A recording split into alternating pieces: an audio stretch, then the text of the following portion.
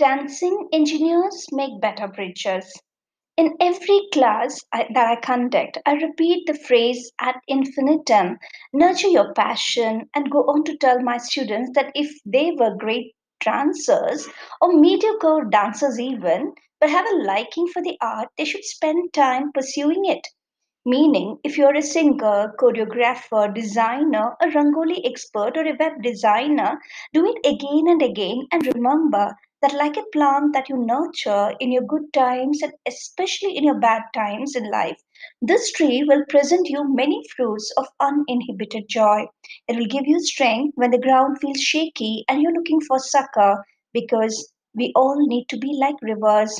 You see, no river is sustained by a single rivulet or stream.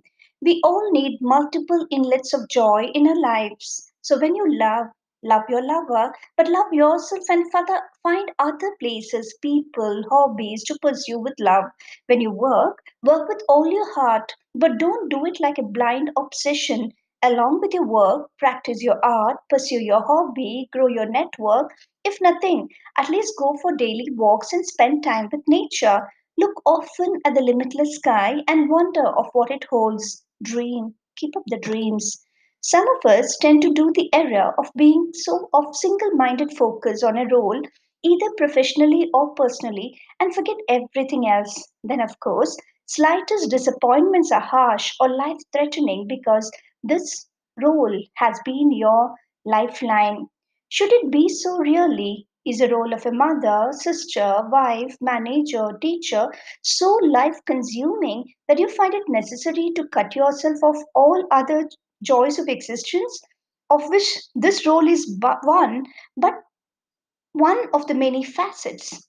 How narrow minded can we be? How blind to the many joys of living? It happened to me that post marriage, I was not allowed to connect to my cousins or friends with whom I shared a beautiful bond. When this was followed by years of my only brother's illness and his passing away, I was left with no one to even turn to in my life. Those were tough times. When my ex decided to quit his job and the added responsibility of running a home fell on my shoulders, I became what I call in Malayalam an ottabuddhi, a woman of single minded focus on financial sustenance, emotional support to the daughter, to my parents, fighting for sanity, which was the only thing I focused on. During those trying years, actually, before events took a more serious and dramatic turn, a dear friend advised, write. And I took it up because I always wanted to be a writer and also because I knew it would help me heal, and it did. During the most trying times in life, I could put up a poem and feel a bit relaxed because there was no other let out that was accessible to me besides spending time with my chirpy kid. Yes, the occupation of teaching is a healer too, as it gives you as much as you give. So I held on to my core and stood strong despite the winds of adversity that kept testing me. Many years later, I discovered a happy company of like minded people in Toastmasters International whose camaraderie and constant cheering lent me much courage and strength. Besides, I had also discovered the magic of expressing gratitude, which the universe is kind enough to acknowledge every time. So I came out of a very manipulative and trying relationship with a smile intact and a heart devoid of hurt and rancor, well, almost, and still continue to work on my inner self.